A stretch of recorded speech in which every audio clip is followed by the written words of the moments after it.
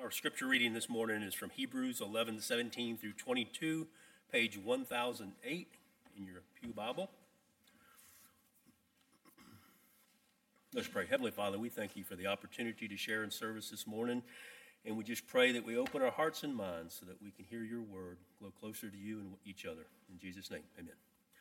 By faith, Abraham, when he was tested, offered up Isaac, and he who had received the promises was in the act of offering up his only son, of whom it was said, "Through Isaac shall your offspring be named." He considered that God was able even to raise him from the dead, from which, figuratively speaking, he did receive him back.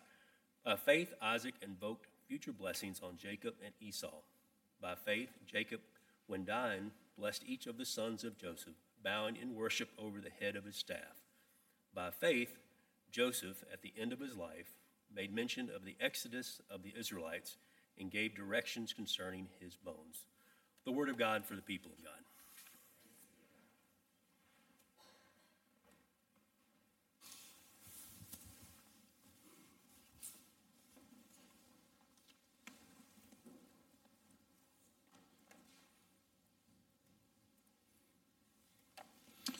We continue to make our way through this roll call of faith, and the pace is picking up. In these short verses, we've covered most of the book of Genesis. So here's your sermon on Genesis in a matter of minutes as we look through. What we're going to see is the way, as the writer of Hebrews wants us to see, that faith is looking to the future. And faith is looking at the promises God has promised to the future. We're going to see how that faith looks to the future in spite of a present that makes it look impossible. It looks to the future in spite of the circumstances around us that would cast doubt on that future. The second thing we're going to see is how it's the blessings for the future generation, the future beyond ourselves.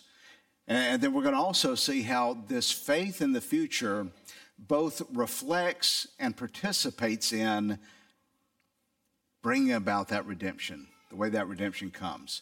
So I'm going to really hope I can remember those headings as we work through it. So we have the patriarchs, Abraham, Isaac, and Jacob. And then Joseph. And we have all of them laid out for us. And particularly, we're seeing some stories that show difficult situations, but also difficult situations as they look to the future. So verse 17 and tells us about Abraham offering up Isaac. And then 18, that he knew it was through Isaac should the offspring be named. And in 19, that he considered that God was able even to raise him up from the dead, which he, figuratively speaking, received him back. That what we see is this story that you're probably familiar with, where Abraham was commanded to sacrifice his only son, Isaac. And he takes him up on the mountain, Isaac carrying the wood, and they go, and Abraham is being tested. And at the last moment, God stays his hand, sends an angel, says, stop, and provides a ram that's going to be sacrificed, and they return. One of the things we see here in this, what has to be the most horrific story in the Old Testament, he's drawing our attention to the way Abraham was trusting God, not just for saving Isaac, but because Isaac was the promise that Abraham had received of the blessing. Abraham had been blessed. You're going to have children and grandchildren, more than the sands, more of the seashore, more than the stars of the sky. And he's been promised all this. And you'll remember, even specifically, he's promised that he's going to receive him through Isaac. And so there is Abraham being told to sacrifice his son. Not only just what any parent would imagine what that command would feel like, but also it's like pulling all the promises away. If Isaac doesn't have these children and grandchildren, where is this nation going to come from? How is this possibly going to take place? And so it's all the promises seem to be revoked. everything seems like an impossible situation. How could you possibly trust God? And yet, Abraham does. And the amazing thing is, it's in Genesis. The writer of Hebrews isn't making something up. He's actually referring to what Genesis itself says. Genesis 22 tells us the story. It's Isaac, and Abraham takes Isaac and a couple of servants. They saddle the donkey, and then they take these young men, they cut the burnt wood, they find the mountain, and in the verse 5 of chapter 22 of Genesis, then Abraham said to his young men, "Stay here with the donkey. I and the boy will go over there and worship and come again to you." And then it goes about the rest of the story. And something we might miss is that almost sounds like Abraham says, we're going to go, we're going to worship, and I'm going to come back to you. But actually what is said, because Hebrew is one of those languages where verbs include the number of people it's speaking about, right? So we've lost most of that in English, except our to be verbs. That's why if, we don't say we is, right? Is a singular. I is. We don't say I are is, plural, right? So it's still there in the verb. So in other words, if you're reading this, you're catching that it says, we are going to go. The verb itself is saying, we are going to go. The verb itself says, we are going to worship. And the verb itself says, and we are going to return. Abraham is trusting the promise is going to stand. Somehow there is a promise beyond the death of Isaac. And they return and they come. And so he sees here that he's looking at a situation that seems hopeless. And yet he trusts. He comes back, he returns, and Isaac is one who is given back from the dead. Isaac himself later passes the blessing on. The covenant promises go to Jacob and Esau. And if you start looking at that story, it'd be a Dr. Phil episode. I mean, it's a family in turmoil and deception. I mean, Esau has his favorite. Isaac has his favorite in Esau. Isaac's wife has her favorite in Jacob. Isaac is saying, hey, if you do this, I will bless you, and sends him off to get some food.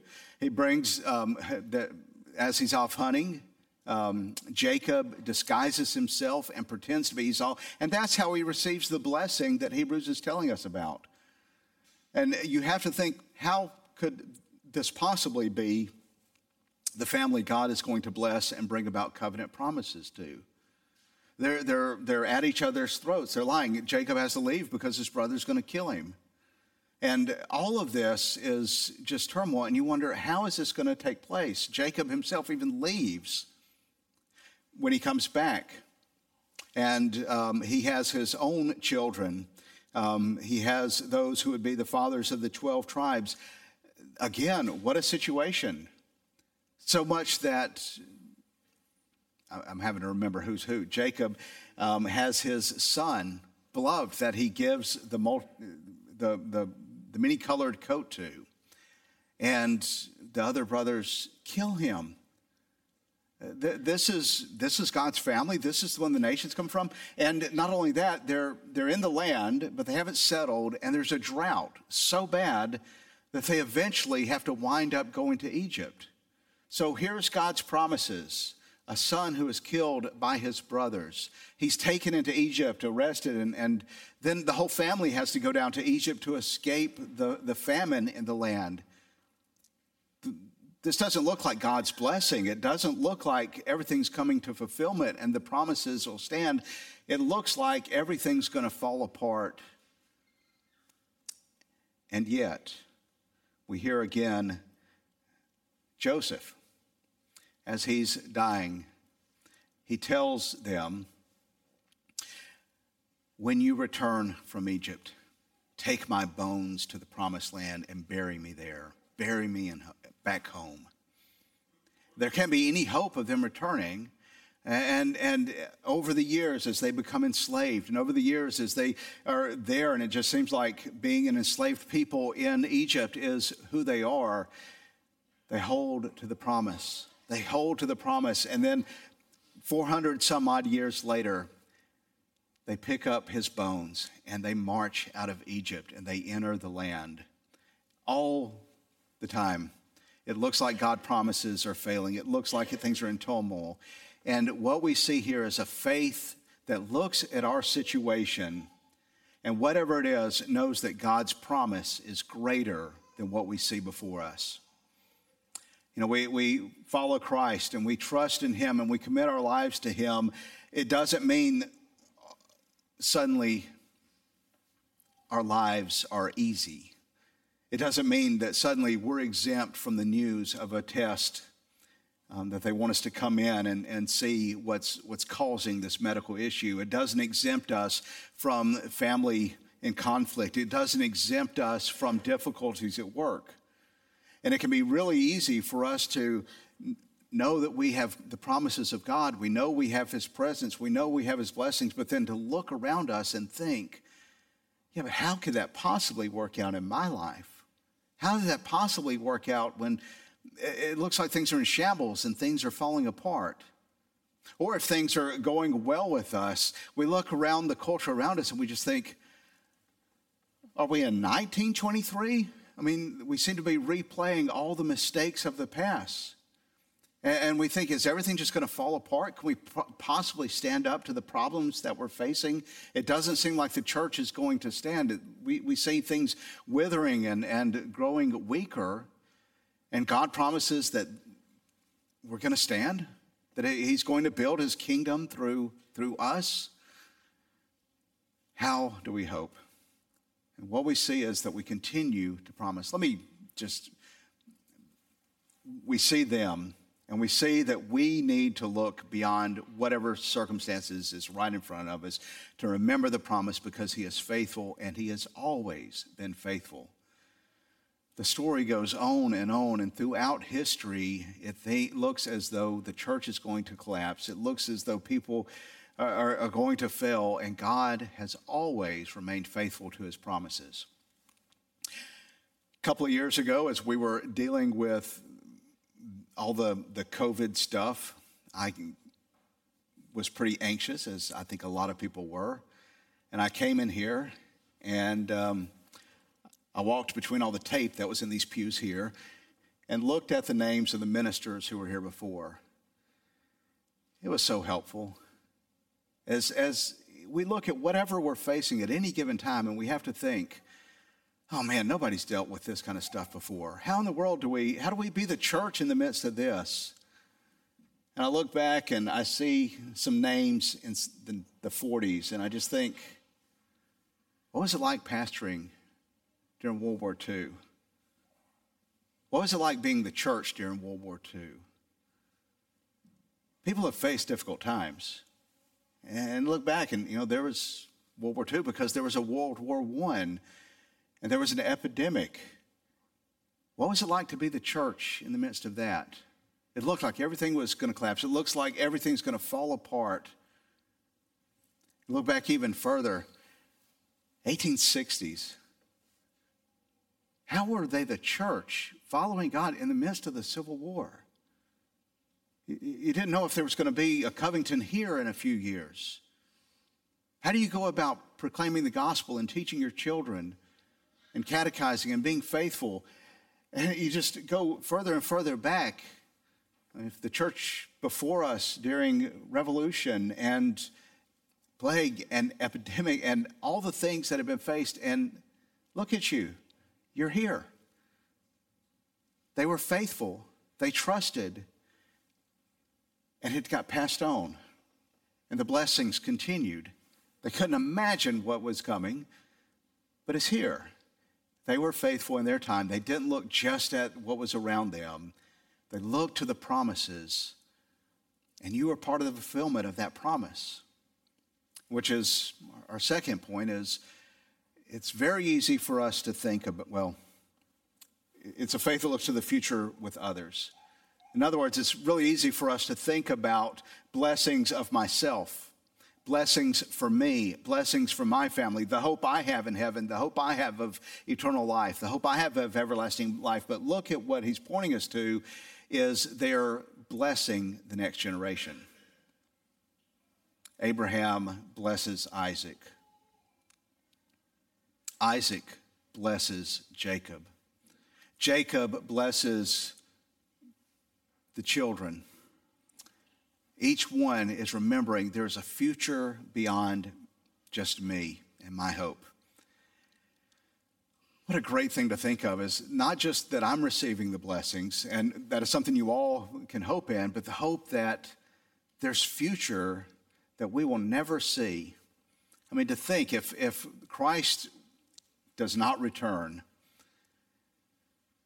we have a hope that after we are gone, there will be others here receiving the blessing because of our faithfulness, because of your faithfulness, because you've taught Sunday school, because you've blessed others, because you've willing to make sacrifices for things that another generation might benefit from. That I might say, okay, I'm not getting my way on this, but these kids are going to receive a blessing for it.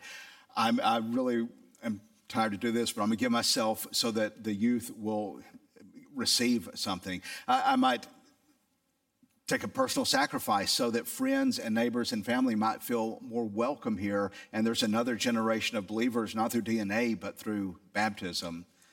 That is part of our promise, and I especially want to point us to the blessings that are given in the family. We want to reach out, and part of evangelism is, of course, going to those who don't know Jesus and inviting them to know him, into a relationship with him. But it's also one of the things we see here is father to son, parent to child. They receive that covenant blessing within the family, and that's part of the way God normally works. Many of us are here because we received from our parents. And that's part of what we see in the New Testament, is where the blessings of the covenant are given to that covenant family. The children grow up hearing the scriptures, hearing the promises, singing the praises. But before they even know things, they are receiving the benefits of God's promises and blessings. That's why we baptize children. They've always been part of the covenant family. And we pray that they receive those blessings. So I just want to remind parents, you've promised, if your child was baptized, to bring them to using all of the means of grace that they might know Christ. You made a promise that you were going to give them the blessings that Abraham gave Isaac and Isaac gave Jacob, and that we hand on, is that you've promised they're going to be receiving the blessings of being in the covenant community, of receiving prayer, of being taught by this community. So are you bringing them to learn Jesus? Are you bringing them to worship? Are you bringing them into places where they're going to learn, with Sunday school, with youth, with being around other believers' children? Are we blessing them that we see that, this might be difficult, might have to get up a little early, but am I going to do this so that they receive the blessing, that we're looking to the future? We're looking for the hope of the blessings in the future. And that is a blessing that all of us have promised to bestow. Well, each one of us made a promise that we would support and encourage. And so even if children are grown, or not here, or non-existent, you've made a promise to our covenant children to bless them and to be part. So we want to look not just to what's been promised to me individually. Now, that is a great joy, but also the promise that is going to flow from us to those who come after us.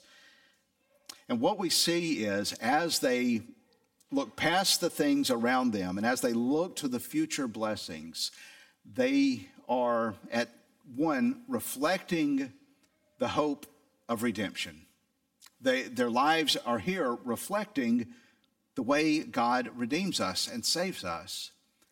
But it's also participating in that. What I mean is, when Abraham is obedient, that is part of the story that God is using to bless Abraham and to bring about a nation. He's promised a Messiah through the people of Israel. And as they go about believing and trusting, God is working through that to eventually bring the Messiah who is going to redeem them. And it's the same with us, that we, to the extent that we look at him and we trust in him and we're obedient to him, God uses our obedience to also bless others who come to faith through us, to bless others as our lives reflect also the same Savior. So their lives reflect it. Let me remind us as we hear the story of Abraham. Do we not see a picture as a father is giving his only begotten son up on a mountain, taking the wood to be sacrificed? It's a picture of Jesus. It's a picture of the crucifixion. Of course it is. And when we see Jacob clothed in his older brother's garments to receive the blessing of the Father, it's us, that we receive the blessing of the Father because we're clothed in the righteousness of our elder brother Christ. And then when we see Jacob, I have to keep this all straight. We see Joseph, Jacob's son, as he is sent away, cast off into a dungeon in a pit, as good as dead, rejected by his brothers, and then raised up to be the right hand of the king over all the world. It's Jesus. It's always Jesus. Their lives are reflecting that, and they show us how we trust. And now we come to faith in him. We also, in our lives, reflect Christ. When we offer forgiveness, they looked forward, we look back. We suffer as Christ does. We give the same forgiveness. When we give up something of ourselves so that others benefit, we are reflecting the cross. When we go about and live and serve, we mimic the one who washed the disciples' feet. When we give of ourselves, we reflect the one who divided bread for the people and fed them. That our lives also, when we deny ourselves and serve him, Christ is formed in us. And we are pointing to the one who has redeemed us and saved us. When we do it, this is what it means for us to be crucified in Christ, with Christ, and him to be formed in us, and the life we live in the flesh is now living in him. That we do this, that our lives, ignoring the circumstances and seeing by faith the promises, reflect the one in whom we trust. Would you stand and let us state what we believe through the Apostles' Creed?